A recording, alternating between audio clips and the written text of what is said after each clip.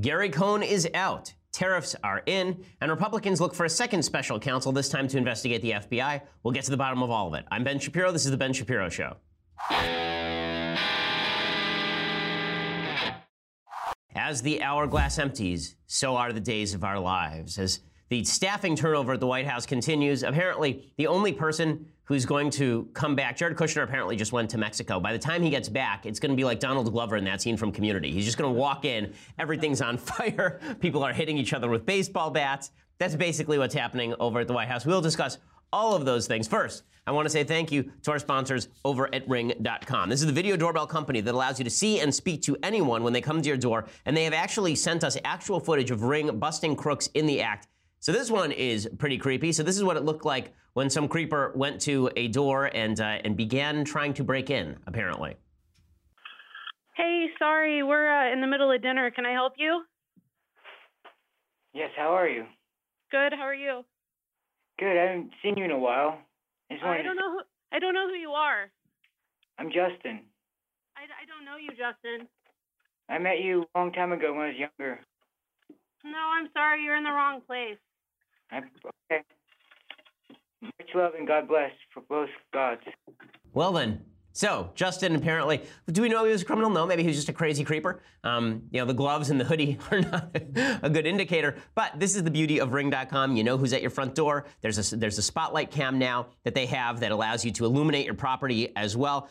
Use all of these and let Ring help build a ring of security around your entire property. We have Ring.com at the Shapiro household. It ensures that my kids are safe. It ensures that I don't have to worry about who's at the doorbell even when I am away on business because it rings through to my phone so I can see who it is at my gate. Stop crime before it happens. Help make your neighborhood safer with Ring. Save up to $150 on a Ring of Security kit at ring.com/Ben. That's ring.com/Ben. Again, Ring makes the best apps. They make the best security that there is. Check it out at ring.com/Ben. And again, you get $150 off the Ring of Security kit when you go to ring.com/Ben. So it is, again, we love it at the Shapiro household. And there have been more than one occasion, actually. There's been more than one occasion where I was out of town or I was away at work and somebody rang the doorbell and I was able to see who it was. And that was a good thing because I was able to sort of make sure that it wasn't a creepy person trying to break into the house. Ring.com/Ben. Make sure that your house is safe and get $150 off as well. Use that /Ben so they know that we sent you. Okay, so the big news of the day, of course, is that Gary Cohn, that globalist cuck, is out. Breitbart, of course, is celebrating with pictures of globes popping all over the place. All of it is very, very exciting.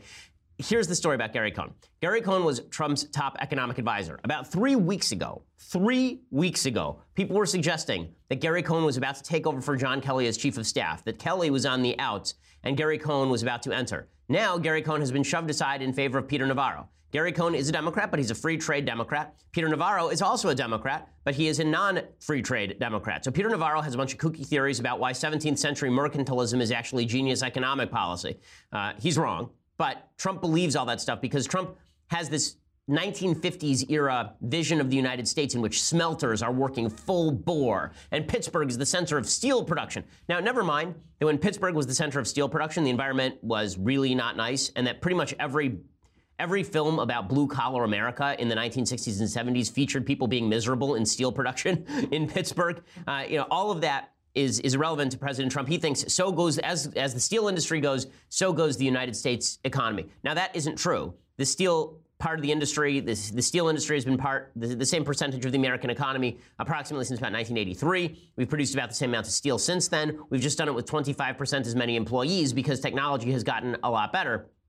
But Trump says he wants tariffs, and tariffs there shall be. So Gary Cohn yesterday submitted his resignation. He said, I am out. So the New York Times reports White House officials insisted there was no single factor behind the departure of Mr. Cohn, who heads the National Economic Council. But his decision to leave came as he seemed poised to lose an internal struggle over Mr. Trump's plan to impose large tariffs on steel and aluminum imports. Now, remember, Trump really doesn't know what he's talking about on these tariffs. Trump is arbitrarily setting the numbers. Even Peter Navarro had suggested a 25% import tariff on steel. And Trump said, why don't we, a 24% import tariff on steel. Trump had said, why don't we make it 25? Let's make it 25 because it's a nice round number, which is just a great way to do economic policy. Cohn had warned last week he might resign if Trump followed through with the tariffs. Cohn had lobbied against them internally. The biggest problem here was not that Cohn lost a policy battle, because when you're in the administration, of course, sometimes you're going to lose policy battles. That's just the way that it goes. The president of the United States makes the final call. Everybody else works for him. But The problem here is that Trump was having meetings off the books with Wilbur Ross, the Commerce Secretary, as well as with Peter Navarro. He wasn't actually letting his national economic advisor know. And then he went directly around him and announced a tariff without any supporting structure in place. So he's talking about tariffs. There's not a single executive order, not a single piece of legislation, not a single policy paper that's been put out explaining what exactly Trump wants here. He just went out there and said, I want tariffs and tariffs there shall be. And suddenly Gary Cohn was out in the dark. So Gary Cohn has had his authority entirely undercut, which is the real reason that he's leaving. Trump gave a statement to the New York Times that Gary has been my chief economic advisor and did a superb job in driving our agenda, helping to deliver historic tax cuts and reforms and unleashing the American economy once again. He's a rare talent, and I thank him for his dedicated service to the American people. He's expected to leave in coming weeks. That means that in the past few weeks, Rob Porter is gone. Hope Hicks is gone.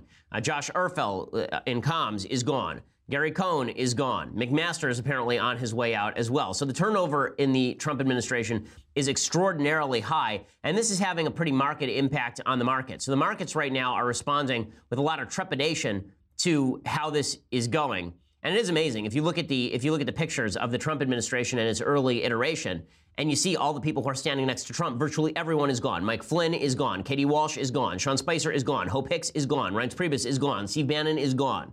And now Gary Cohn is gone. Right? Everybody is basically gone at this point. And not only that, because Trump likes governing through chaos, because he likes that, apparently, according to a number of sources, President Trump was freeing up Anthony Scaramucci to go on cable news and take shot after shot at John Kelly, the White House chief of staff. According to CNN, the president has emboldened Scaramucci, the former communications director, another guy who was in the administration and was there for 5 seconds. He was fired after 10 days to continue attacking John Kelly during his cable news appearances, a source familiar with the situation told CNN. So Trump has basically operated the White House like Joaquin Phoenix in Gladiator. He's just sitting there watching people fight each other. Let them fight. It's the new Godzilla movie. Let them fight. He's just enjoying watching the carnage as his top advisors savage one another and people outside the White House beat the crap out of one another because Trump likes the reality TV feel. He likes the feeling of chaos. Well, bad news. It's hard to get good staffers into a chaotic White House. Why would you give up a good-paying job somewhere else to enter into an administration where the chances that you're going to be ripped by your boss publicly are 1 in 2, the chances that somebody else in the administration is going to rip you publicly are 2 in 3, and the chances that you will leave in ignominious disgrace are probably 85%. Does that sound like a really good bet for you? Now, listen, there are a lot of people in the White House who are thinking about leaving and have been thinking about leaving for a long time. Yeah, this isn't common knowledge in Washington, D.C. circles because they don't like Trump's chaotic moves here. Again, the swiveling is so fast and so problematic that it's hard to imagine how Trump is either hemmed in by anyone with how his advisors hem him in from making bad decisions. It's also hard to imagine how he's going to get top staffers anymore. Remember, Sam Nunberg was fired, and Sam Nunberg went on TV the other day and made a fool of himself. This administration, the turnover rate is really rapid, and not everybody is being replaced by better people. So here is Donald Trump praising Gary Cohn 2 months ago. Okay, this is not 5 years ago. This is 2 months ago, praising Gary Cohn. They said, will Gary Cohn continue or remain in the administration? I said, I hope so. Now, if he leaves, I'm going to say, I'm very happy that he left, okay? All right? Come here, Gary. Everybody's laughing. Yes, a very big bill. I think he's pretty happy. Yes, I'm happy. How's that? He's so happy he's leaving 5 seconds later. Yeah, so well done, President Trump. And then President Trump came out yesterday at a press conference, and he said that everyone wants to work in his administration. He came out and he said, no, you understand. It's not that we have staff turnover here. It's that everyone wants to be here. This is the place to be. The White House has tremendous energy. It has tremendous spirit. It is a great place to be working. Many people want every single job. You know, I read where, maybe people don't want to work for Trump. And believe me, everybody wants to work in the White House. They all want a piece of that Oval Office. They want a piece of the West Wing. No, this is not a true statement. Okay, so it's hard to break it to you, Mr. President, but nobody wants to work for you. Okay, no one wants to work for you. The turnover rate at this White House is extraordinary, and it's extraordinary not because you disagree with your top advisors or because your top advisors feel they've gotten the job done. The turnover is extraordinary because people, again, feel like they're being backstabbed every second of the day. You got to feel like your boss has your back. Okay, you do. We have pretty good staff retention here at the Daily Wire, and that's because the people who work here know that in the end, I'll take the hit rather than having my employees take the hit. Yeah, I rip on my employees on the air sometimes, but they know that I'm joking, right? Mathis knows that I think he does a really good job and that I have a lot of appreciation for his skill. That's the nicest thing I'm ever going to say publicly about you, Mathis. Everybody else here knows that's the case as well. That's why we're able to retain staff and we have good staff loyalty, because we all feel like we're pushing in the same direction. We all have the same general principles about American politics, and because people know that we're not going to stand for employees stabbing each other in the back. But Trump likes that style of management. He thinks somehow that this strengthens him. He thinks somehow that this makes his administration better and stronger. It doesn't. And what's worse, it makes the policy worse, because then he brings in people who are able to bend his ear. So if you kiss Trump's ass, there's a very good shot that his policy is going to become your policy. I said right after Anthony Scaramucci left that if I wanted to be White House comms director, I probably could do it just by appearing on Fox and Friends every other morning and praising Trump to the skies. And I guarantee you that within 3 weeks, I get a call from Trump or somebody close to the administration asking if I wanted a job in comms. That's not how you ought to run an administration, particularly if you're supposed to have things that you want to do. And this is part of the problem. The Trump administration ran through large elements of its agenda in the first year. And those agenda elements were quite good. A lot of those agenda items were things that I agreed with, things that I liked. And now Trump is bored. And idle hands are the devil's playground. Now, the fact is that the president doesn't have a lot to do right now, and so he's sticking his thumb into pies that he has long wanted to stick his thumb into. He's always had this bizarre notion that America's trade is thwarting American growth, which is just not true. He's always had this very weird idea that trade is a zero-sum game, that when you and I make a voluntary transaction that we've both lost, or that one of us has gained more than the other, or that one of us has gained at the expense of the other. None of that is true. And so you're seeing it in the markets today. You're seeing that the markets are responding to these indicators from the president with a lot of trepidation. The Dow Jones Industrial Average today is down 338 points already. A lot of the commodities markets are down significantly because people understand that Trump is now, on principle, going to raise tariffs. Now, there are a lot of people who are saying today that when it comes to tariffs, everything will be fine. This is not going to have a major impact on the economy. Wilbur Ross was out saying that yesterday. He held up a Campbell's soup can on Sunday and claimed that if your price of Campbell's soup goes up only 3 cents, it's not a big deal. Wilbur Ross, what would he know about drinking from a Campbell's soup can? The guy's literally a billionaire. And he was on national TV holding up Campbell's soup cans. He was talking about tariffs a little bit more yesterday and trying to defend Trump's tariff regime, even though there really is no economic basis for it. Again, the industries that are supposed to be protected here are already dominant in American life. They produce 70% of American steel. Their stock has been up for the past several years. Their production was up 5% on average last year. Doesn't matter. Trump has this vision that we are going to, he has this bizarre utopian notion that we're going to shut down Google and ramp up Nucor. That all the people who are currently working in tech are going to suddenly be working in the smelting industry.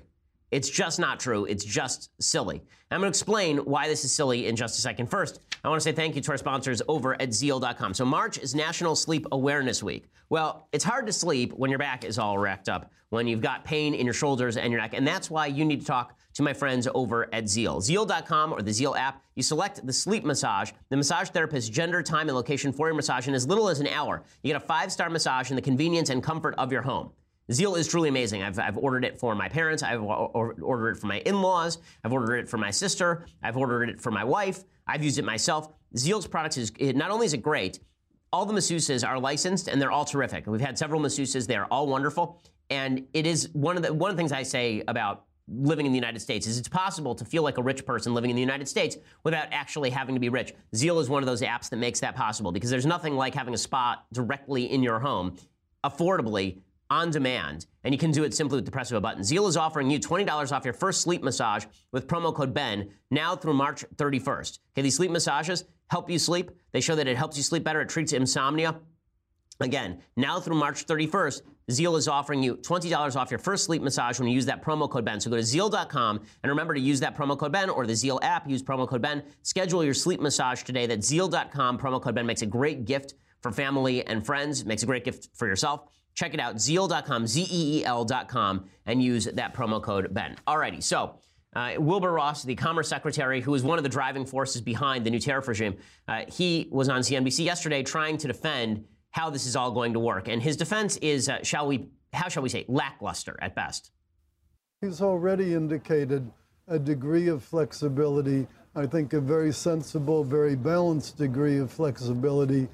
And I think that you're going to see, as you understand the details of what actually is going to happen, that we're not trying to blow up the world. There's no intention of that.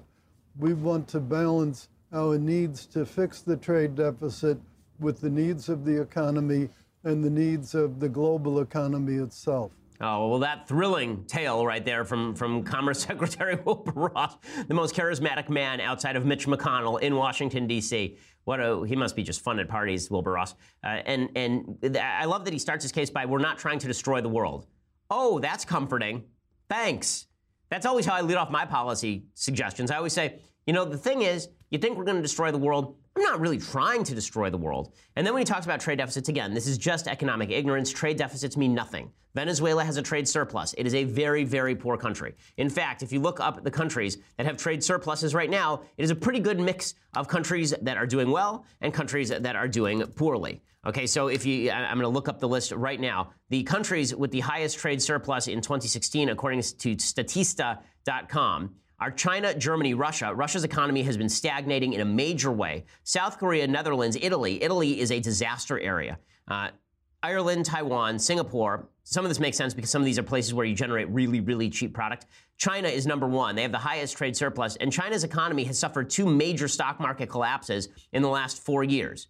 United Arab Emirates, Japan, Saudi Arabia. Okay, are any of these economies comparable to the United States? Are any of these economies really beating the United States? Is Malaysia beating the United States? Is the Czech Republic beating the United States? Of course not. Venezuela, by the way, as I say, also has this. Italy's basically bankrupt as a country. Brazil is having significant economic troubles. They have a trade surplus. Trade surplus means nothing. Trade surplus does not mean anything. The reason being, if you trade and then you spend more dollars than they do on your product, those dollars come back in the form of capital surplus investment.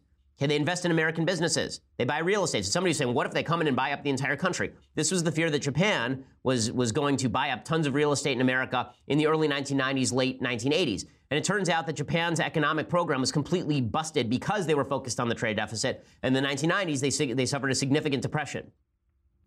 Again, it's really, really foolish to make economic policy based on these issues. The United States has had trade deficits. It's had trade surplus in our history. There is no correlation between trade deficit with a particular country and that country doing better than we are. That's just not the way any of this worked. But the Trump administration is not doing this for economic reasons. They're doing it for cultural reasons. So here, let me explain why they're doing this for cultural reasons. Again, there's a picture. Okay, politics is about pictures. Politics is about stories. Politics is about narratives. When I say trade deficit doesn't matter, it's true, but Trump is telling a different story. And the story that President Trump is telling is a story that goes something like this. Once upon a time, there were booming industries in the United States, large-scale factories, these big buildings located in Detroit where people worked on employment lines, where they worked on manufacturing lines, and they worked there for 50 years, and they got the gold watch, and then they went home. And they had enough money based on that one salary to support their families. Why can't we go back to something like that? And the answer is because America's economy is much more developed. You have better stuff now. You have cheaper stuff now. The businesses that we work in are better to work in than those businesses. If you had a choice between working in a Pittsburgh smelter and working in the Pittsburgh healthcare industry, you would choose to work in the Pittsburgh healthcare industry. Pittsburgh, by the way, is doing quite well, right? The Pittsburgh unemployment statistic right now, the Pittsburgh unemployment rate currently is 4.6% as of September 2017.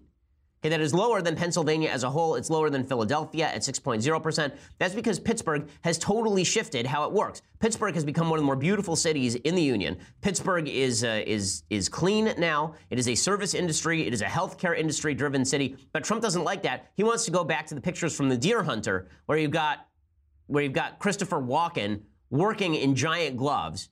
Right? He wants to go back to the pictures from Breaking Away, where you've got the father working in a quarry. That's what Trump thinks industry looks like. It's just ridiculous. It's just ridiculous. Iran, by the way, has a trade surplus. Right? Iran is number 15 in the world in trade surplus. Is their economy something that you'd like? Is that something that you think makes any sense? Here are the countries with the largest trade deficits, by contrast. The three largest trade deficits in the world: United States, UK, Canada. Do those economies sound pretty good to you? Because they are pretty good. Right? India is a growing economy. They have a trade deficit. France has a pretty significant trade deficit. Australia has a significant trade deficit. Again, no correlation between having a trade deficit and having a poor economy. But again, It's not about that. It's about Trump thinking he's going to win politically because he promised a bunch of people in manufacturing industries he's going to bring their jobs back. I said at the time that's a lie. Those jobs aren't coming back. Those jobs left because of technology. They did not leave because of global competition. And they certainly are not going to be protected by killing jobs in other industries. Because all a surplus is, all a tariff is a tax that is being placed on everyone else for the benefit of some. So if you think that, for example, the ethanol industry needs to be subsidized by the federal government. I don't think so. I think that it's nasty to tax me to pay off a bunch of farmers in Iowa. I don't see why that's useful. And Ted Cruz said the same thing, and he actually won the Iowa caucuses. So I think a lot of farmers in Iowa believe the same thing. They think they can compete on the global scale without subsidies from the federal government. If you believe that the steel industry needs payoffs from me, this is just a form of corporate welfare. That's all this is. But Trump has assured us, don't worry, tariffs will be done in a loving way. They'll be done lovingly, with love. So not only do we lose on trade, we lose on military. So, and hence we have these massive deficit numbers in our country. We're going to straighten it out, and we'll do it in a very loving way. It'll be a loving way. They'll like us better, and they will respect us much more. Bring back that love and feeling for our steel tariffs. The Righteous Brothers making their entry in a loving way. Okay, he says the same thing about immigration. It's always him doing it with love. I remember when we laughed at Jeb Bush for saying the same sort of thing. But now Donald Trump says it, and we're supposed to pretend that this makes any sense. Of course it doesn't. Ted Cruz, Rand Paul, both of them came out and said this is silly. Cruz was the first to say it. He said these tariffs concern me, as well they should, because they are stupid. The tariffs that were announced, did they surprise you? They did not surprise me, but they concern me. When it comes to trade, I support the president and the administration being vigorous, trying to open foreign markets. For example, leaning in hard on China to open up the market. Okay, well, I'm glad that that's what Ted Cruz says, but the reality is that if Trump were designing these measures in order to attempt to drive some sort of lowered trade barrier on the other side, that'd be one thing. But Trump is doing this on principle. Trump thinks that we can shaft other country in a trade war. That's what he wants. Rand Paul says the same thing, by the way. He says the United States will lose a trade war because no one wins in a trade war. If you look at steel use in our country, there are 60 people purchasing steel for every person making steel in the country. So there's a lot of people who purchase steel that are going to be hurt by this. My state alone exports $20 billion worth of products, including a lot of farm, agricultural products. And if there's a trade war, we stand to lose in a big way, and really the United States will lose in a trade war. Okay, so let's, in a second, I'm going to explain why it is that I don't trust Congress on this stuff, why they're a bunch of gutless panderers in 1 second. But first, on that happy note, I want to say thank you to our sponsors over at Tommy John. It would be nice if members of our Congress had stones. If they did, they would certainly want to use Tommy John's underwear, because Tommy John's underwear are the most comfortable underwear it is possible to have. Okay, it's time for a little spring cleaning. Start with your underwear drawer, because you have a bunch of shot underwear where the elastic is just gone and there are holes in them. You don't need that anymore. You need Tommy John. These things last forever. They are supremely comfortable. They're the best you'll ever wear, or it's free guarantee. Okay, if you don't like the underwear, then it's free. If it's not the most comfortable underwear that you have ever worn, Tommy John will actually foot the bill. It's a revolutionary clothing company for the modern man. And again, they make the greatest underwear on the planet. It is just fantastic. It makes sure that you never have to worry about picking a wedgie. It makes sure that everything is comfortably loose and yet secure. It is basically it is like the Brinks of your junk. They make sure that everything is protected and everything is comfortable. So check out Tommy John. They've also completely reimagined t-shirts with their silky soft second skin tees, and they are wrinkle resistant and they never shrink either. So they have vibrant colors and modern fit, premium fabrics, and they make these second skin tees a must-have. They even have socks that stay up all day, lightweight undershirts that never come untucked. Tommy John is just fantastic. They make the best undergarments that you could possibly want. TommyJohn.com/Shapiro, and you get 20% off your first order. That's TommyJohn.com/Shapiro for 20% off the most comfortable clothing items imaginable. Again, TommyJohn.com/Shapiro. Use /Shapiro to ensure that you get that 20% off, and also lets them know that we sent you. Again, it's what I use every single day. Not the same pair. I change them out. Tommy John is fantastic. TommyJohn.com/Shapiro. Let them know that we sent you. Okay, so here is why I don't trust Congress. So Ted Cruz, Rand Paul, they come forward and they say, this is bad policy. And indeed it is. Indeed it is garbage policy. If I have not made that clear, I think this tariff policy is stupid. I think it is counterproductive. I think it's going to hurt the economy. I think we just passed some really good tax plans, and I think that the economic impact of those tax plans are going to be walked back. Now, the one good thing that may come from this is that so much of the country is anti-Trump that maybe it'll turn into a free trade country again. But Republicans are following Trump down the primrose path here. There was a poll yesterday showing that 65% of Republicans say that it will be easy for America to win a trade war.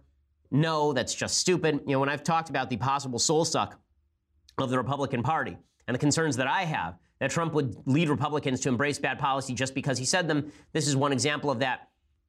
That said, I think that a powerful leader on the Republican side who comes forward and says no, if they can outshine Trump, will convince Americans of the opposite. But what you're hearing from Congress is that they're very resistant to this. So Paul Ryan says he's extremely worried about the consequences of a trade war, and he urged Trump to take a surgical approach rather than imposing penalties on all imported steel and aluminum. But this is weird because it seems to me the Constitution of the United States gives Congress the power under Article 1 to lay and collect taxes and duties. And a tariff is a duty.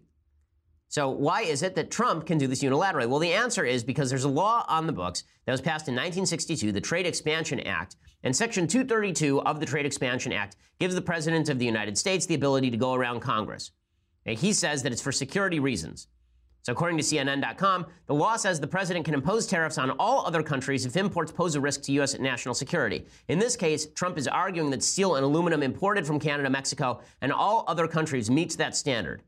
That justification makes no sense. Maybe you could challenge it in court by saying there is no real national security need, but the courts are probably going to toss that. They're going to say it's a political question.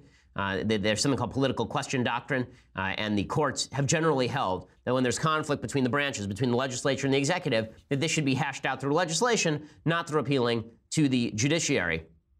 If the tariffs are imposed, they'll probably be challenged at the WTO, the World Trade Organization, but that could take 2 years to walk back. Remember, the last time there were steel tariffs, that was Bush implementing them from 2001 to 2003. Something like 200,000 American jobs were lost during that period. And the president of the United States then was forced to back down off those steel tariffs. What Trump is talking about is a lot harsher. So the question becomes, where are those stones, Congress?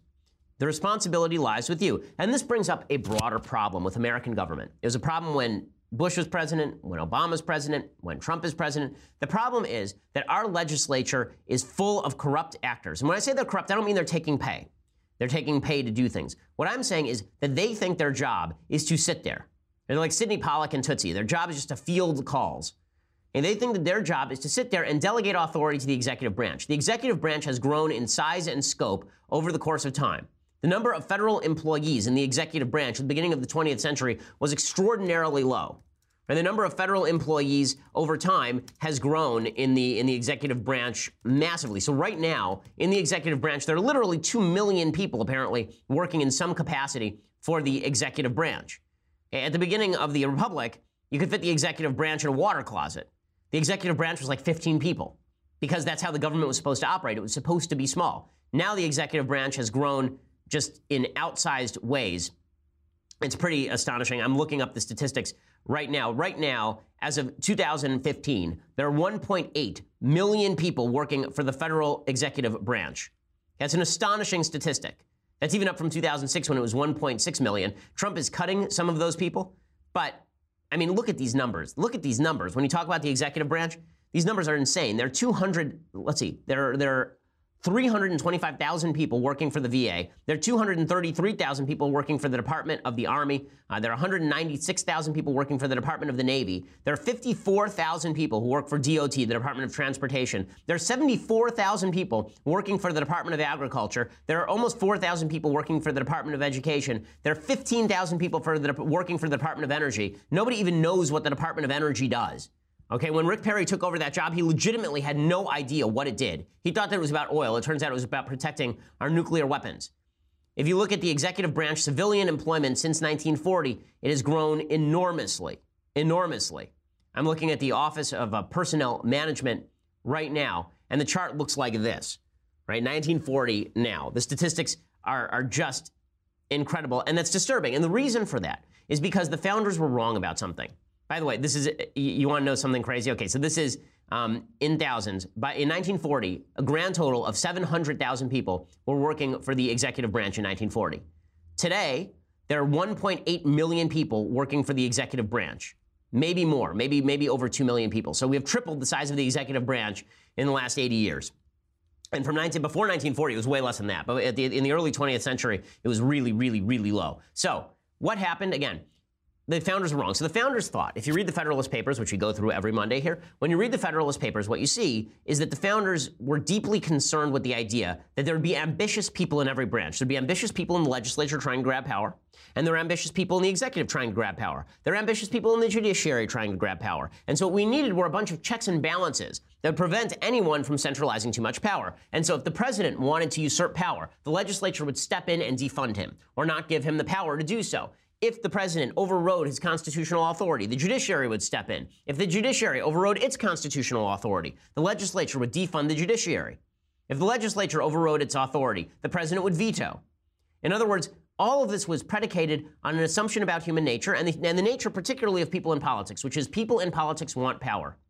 It turns out that what people in politics really want is adoration without responsibility. What people in politics truly want is to be loved without actually having to do anything and without being held responsible for anything.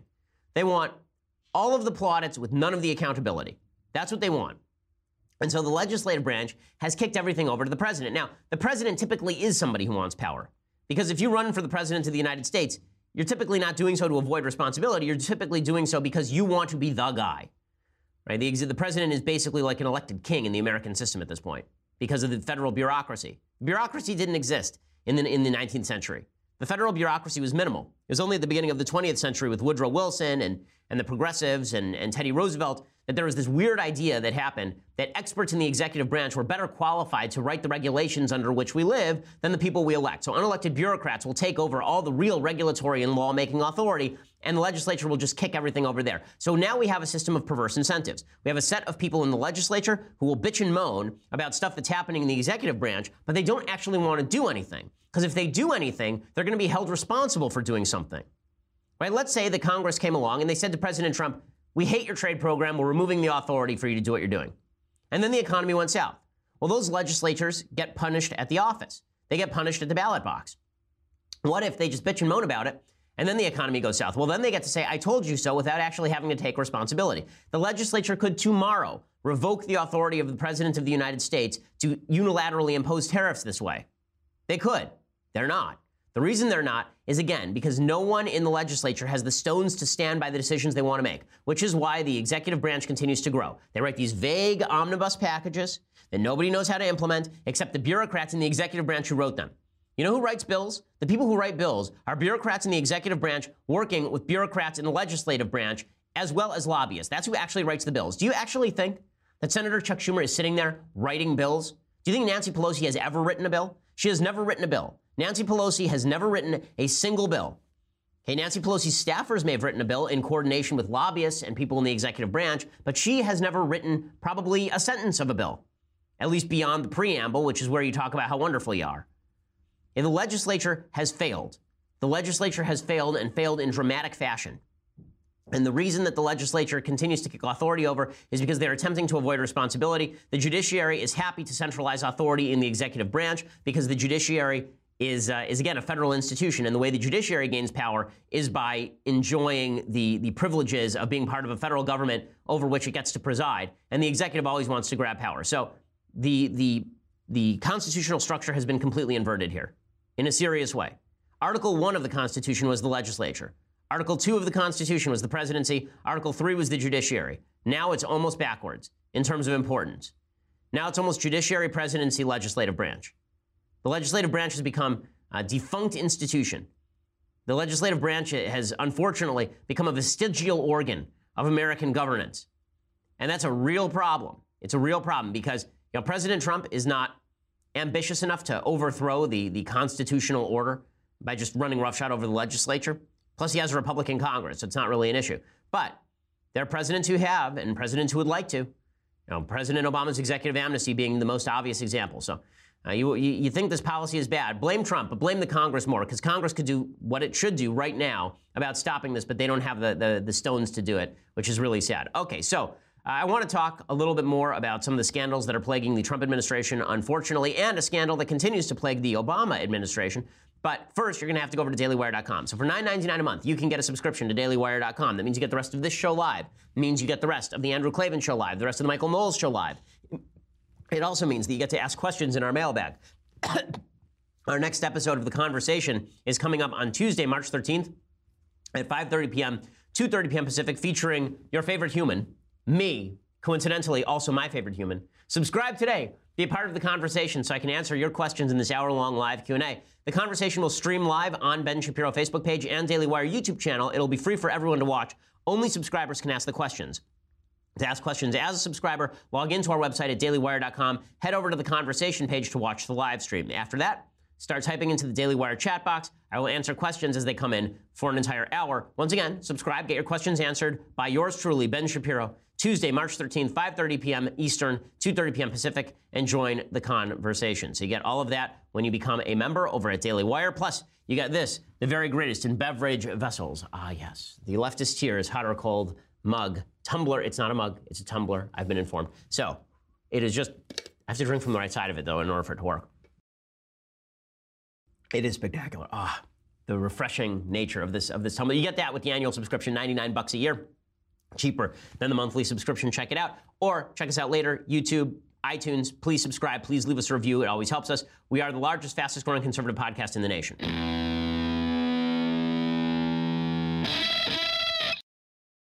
So a couple of more pieces of news on the Trump front, and then we'll get to some other elements, including social media crackdowns on conservatives. So the Trump administration so I did a lot of bad Trump there. Now it's time for a little bit of good Trump. So Trump was commenting on foreign affairs. He had the Swedish prime minister at the White House yesterday, and he said to the Swedish prime minister, by the way, I was right. You have an immigration problem. This is true. Certainly you have a problem with the immigration. It's caused problems in Sweden. I was one of the first ones to say it. I took a little heat, but that was okay because I proved to be right. But you do have a problem, and I know the problem will slowly disappear, hopefully rapidly disappear. Pretty spectacular. The truth is that this is right. I remember back during the campaign, Trump said that Sweden was having severe problems with particularly unvetted Muslim immigration, and that it was raising the crime rates in places like Malmo. And the media went nuts. How dare he say such a thing? How dare he suggest such a thing? And they said this on a broad level, right? I pointed out at the time that Trump's specific claim was not true, but his broader claim that there was a crime problem in Sweden because of immigration, that was true. And the media jumped to, there's no problem in Sweden, everything is great.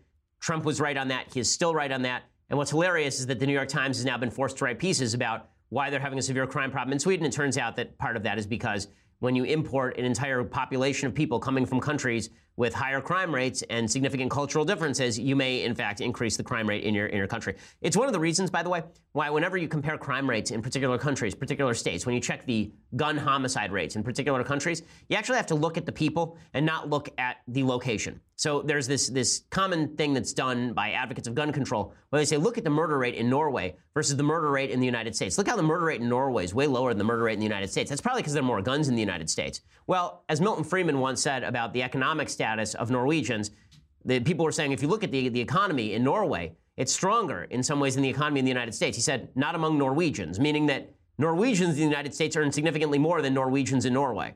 Okay, Swedes in the United States are living in lower crime areas and commit fewer crimes probably than Swedes in Sweden. And so you actually have to look at the people who you're talking about if you want to compare apples to apples and not apples to oranges, because it's people who are picking up guns and committing crimes. This is why population matters. This is why, you have to treat everybody as an individual. But if you are assessing whether a group of people generally is more or less likely to commit crimes, then you have to look at the statistical variability there, and you have to look at cultural differentiation. It's not an ethnic thing. It's not a racial thing. This is about cultures. It's about religions. It's about the assimilatability of particular people who are from different cultures. Okay, so Trump said that to the Swedish prime minister. Other things that he said, so yesterday he said, we are looking at sanctions on Russia. He said, we're not going to allow Russia to influence 2018. This made the press very upset because, of course, their theory has been that Trump is working hand in glove with Russia and that in 2018, Vladimir Putin will come and personally stuff the ballot box for Devin Nunes in his district, which is, of course, very silly. Here's Trump saying this. But are you worried about Russia trying to meddle in the midterm election? No, because we'll counteract whatever they do. We'll counteract it very strongly. And we are having strong backup systems. And we've been working we haven't been given credit for this, but we've actually been working very hard on the 18 election and the 20 election coming up. Thank you very much. Okay, so good for Trump for saying this. And again, they are talking about leveraging harsher sanctions on Russia as well. So that's the good news for Trump. The bad news for Trump is that Stormy Daniels, a porn star, is suing him. So that's awesome. So I will say that Black Lives Matter had the stupidest tweet I've seen in a long time yesterday. They said that The President of the United States paying off a porn star to keep silent. This is the lowest point in American history. And I thought to myself, the name of your group is Black Lives Matter. You might have thought maybe slavery was the low point in American history. Like, if you're going to go with low points in American history, President paying off porn star, not good. Slavery, kind of worse. Internment of the Japanese, pretty bad. Jim Crow, kind of crappy. Right? Lots of really bad things have happened in this country. The Trail of Tears. Few bad things have happened that are worse than the president paying off a porn star. That said, is it a useful thing? Is it a good thing that the president of the United States has been profligate with his member? Is it a good thing that the president of the United States has stooped half the porn stars in Hollywood? Probably not. And the fact that Stormy Daniels is now suing him means another round of stupid headlines that are going to be annoying and irritating. And it is not good that the president, when it comes to his sexual character, has none. So that is obviously a problem. Okay, so meanwhile, speaking of scandal, top Republicans are now calling for a second special counsel, this time not to investigate Trump-Russia collusion, but to investigate FISA abuses. So yesterday, House Judiciary Committee Chairman Bob Goodlatte and Representative Trey Gowdy demanded the appointment of a special counsel to investigate conflicts of interest and decisions made and not made by current and former Justice Department officials in 2016 and 2017, noting that the public interest requires the action. Gowdy, who is, I think, an honest guy, and Goodlatte, who I also think is honest, penned a letter to Attorney General Jeff Sessions and Deputy Attorney General Rod Rosenstein. They say matters have arisen both recently and otherwise, which necessitate the appointment of a special counsel. We do not make this observation and attendant request lightly. So what they say is that they now know that there are 24 witnesses that Michael Horowitz, the DOJ Inspector General, did not have access to, and these witnesses apparently have information about FISA abuses. That list of witnesses includes former FBI Director James Comey. So Sessions announced that Horowitz would investigate allegations of government surveillance abuse in light of memos that the dossier suggested that the dossier compiled by Christopher Steele was used to obtain a FISA warrant to surveil former Trump campaign advisor Carter Page. Gowdy says this whole FISA warrant was on Carter Page, and all of them agree that this is suspect. This is controversial as to how suspect that FISA warrant was, but there is a pattern of FISA warrants being given out without proper evidence. That's not a particular shock.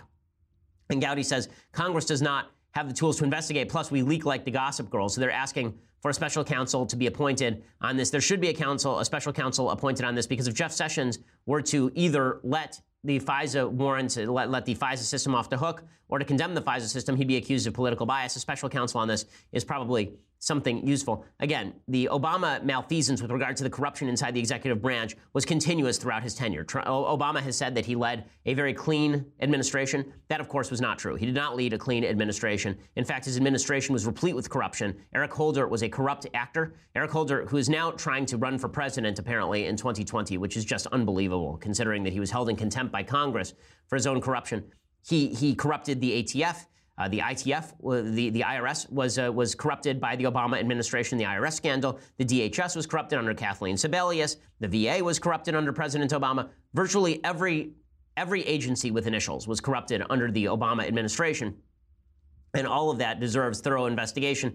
The American people were lied to about that. The media did not do their jobs when Obama was in office. They are doing their jobs when Trump is in office, but they will not again when a Democrat is in office. So a special counsel would probably be fair game here. Chelsea Clinton came out yesterday, though, and she says that President Trump should lay off her mom. I thought this was amusing.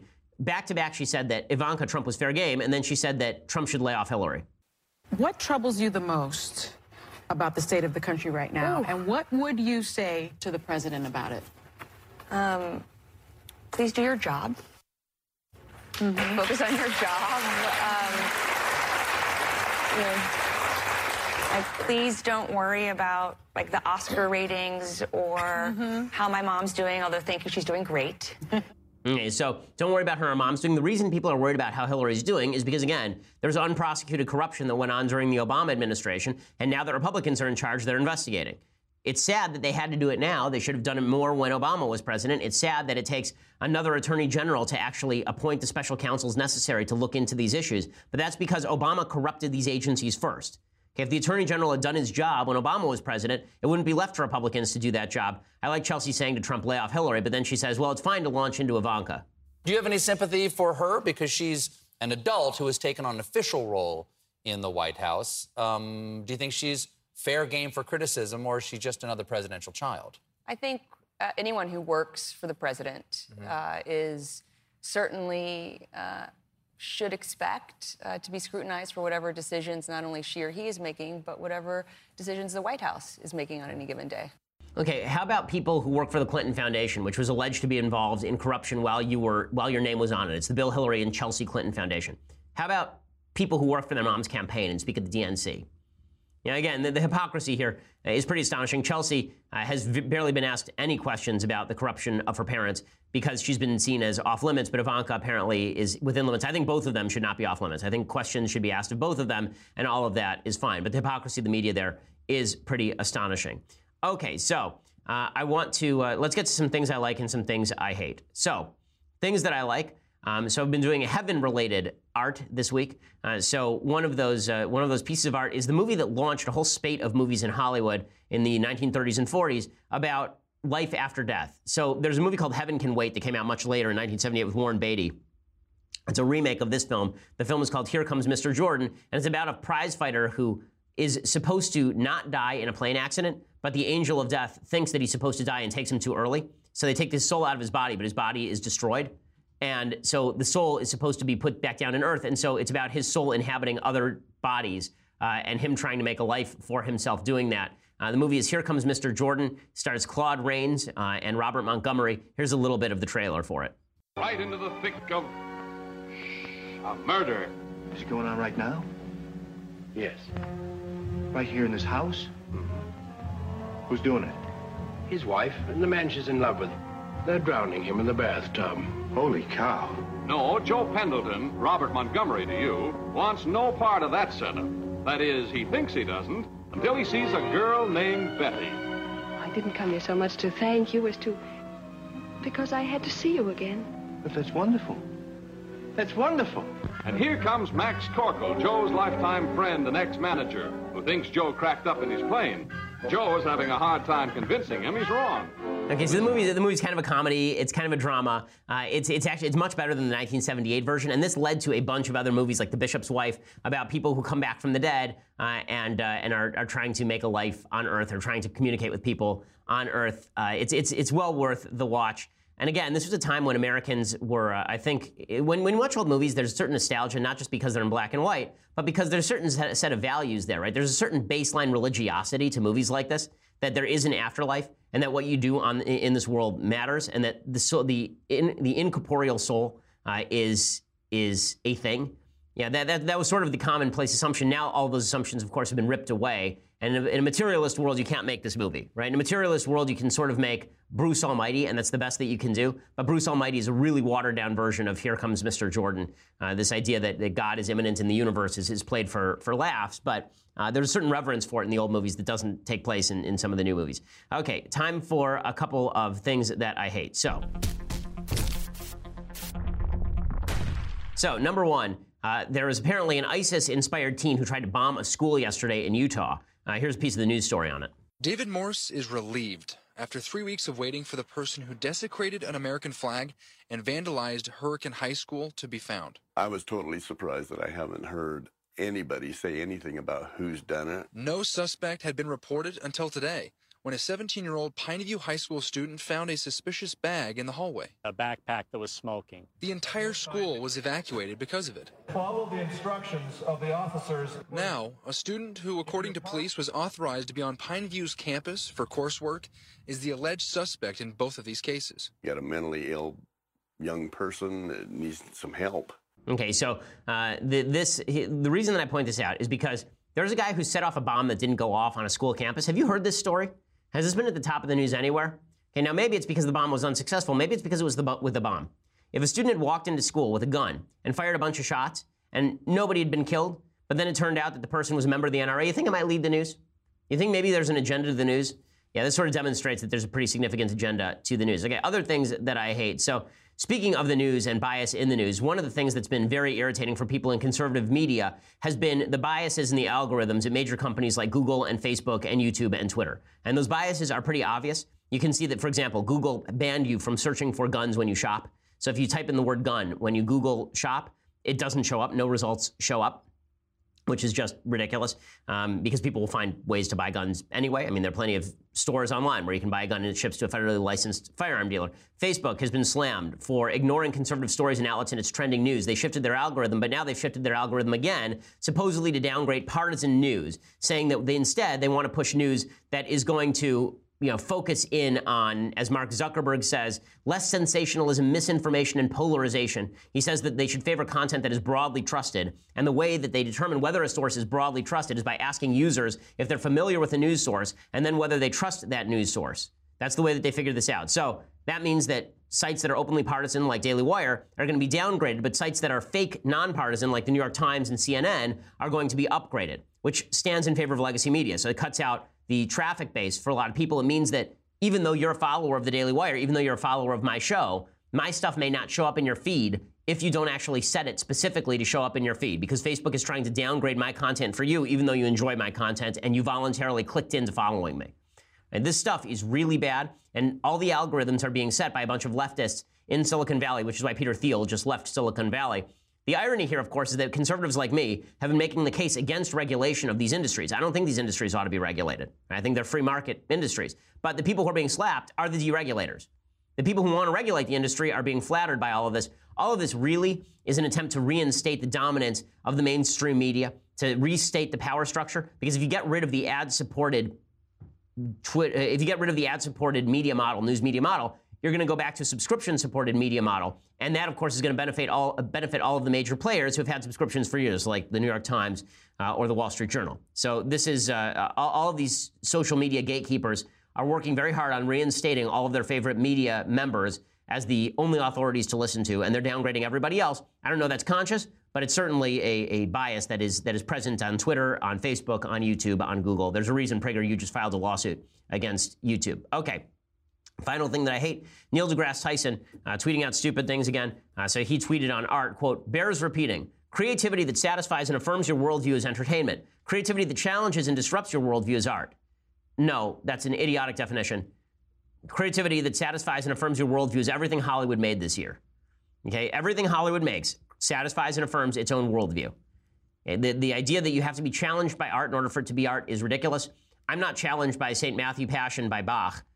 Because I don't find that it challenges me religiously with regard to Jesus, for example. I just enjoy it. I think it reaffirms the religious nature of the world.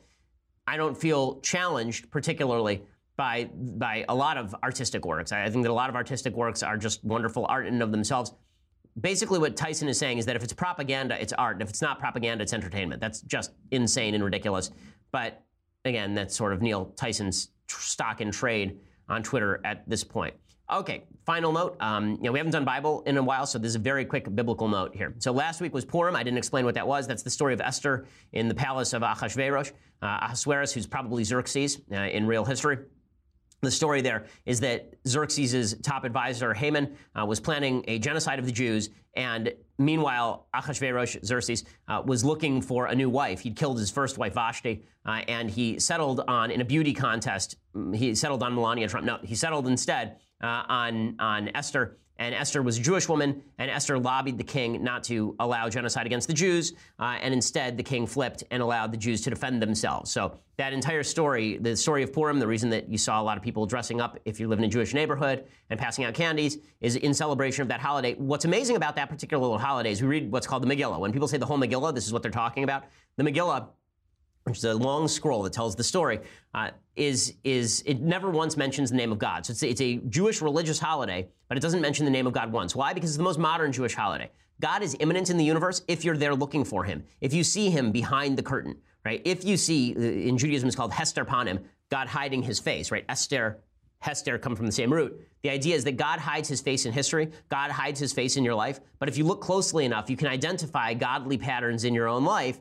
If you don't look close enough, however, it's God hiding behind nature in order to provide you the semblance of free will. So, in many ways, it's the most religious holiday while being overtly one of the least religious holidays in the Jewish canon. Okay, we will be back here tomorrow with all the latest. I'm Ben Shapiro. This is The Ben Shapiro Show. The Ben Shapiro Show is produced by Mathis Glover, executive producer Jeremy Boring, senior producer Jonathan Hay. Our technical producer is Austin Stevens, edited by Alex Zingaro. Audio is mixed by Mike Coromina. Hair and makeup is by Jesua Alvera. The Ben Shapiro Show is a Daily Wire Forward Publishing production. Copyright Forward Publishing 2018. We'll get to more on this in just 1 second. First, Pure Talk believes in American values, and that free should mean, like free. So when you switch to Pure Talk today, you'll get a free Samsung 5G smartphone. There's no 4-line requirement, no activation fee, just a free Samsung that's built to last with a rugged screen, quick charging battery, and top-tier data security. Qualifying plans start at just $35 a month for unlimited talk, text, 15 gigs of data, and a mobile hotspot. Pure Talk gives you phenomenal coverage on America's most dependable 5G network. It's the same coverage you know and love, but for half the price of the other guys. The average family saves almost $1,000 a year. So I challenge you to choose a company that actually doesn't hate your guts and shares your values. Let Pure Talk's expert U.S. customer service team help you make the switch today. Go to puretalk.com/Shapiro to claim your eligibility for your free brand new Samsung 5G smartphone and start saving on wireless today. Again, go to puretalk.com/Shapiro to switch to my cell phone company. I've been using them for years. They're fantastic. You'll love them as well. Go to puretalk.com/Shapiro and claim your eligibility on that free brand new Samsung 5G smartphone. Start saving.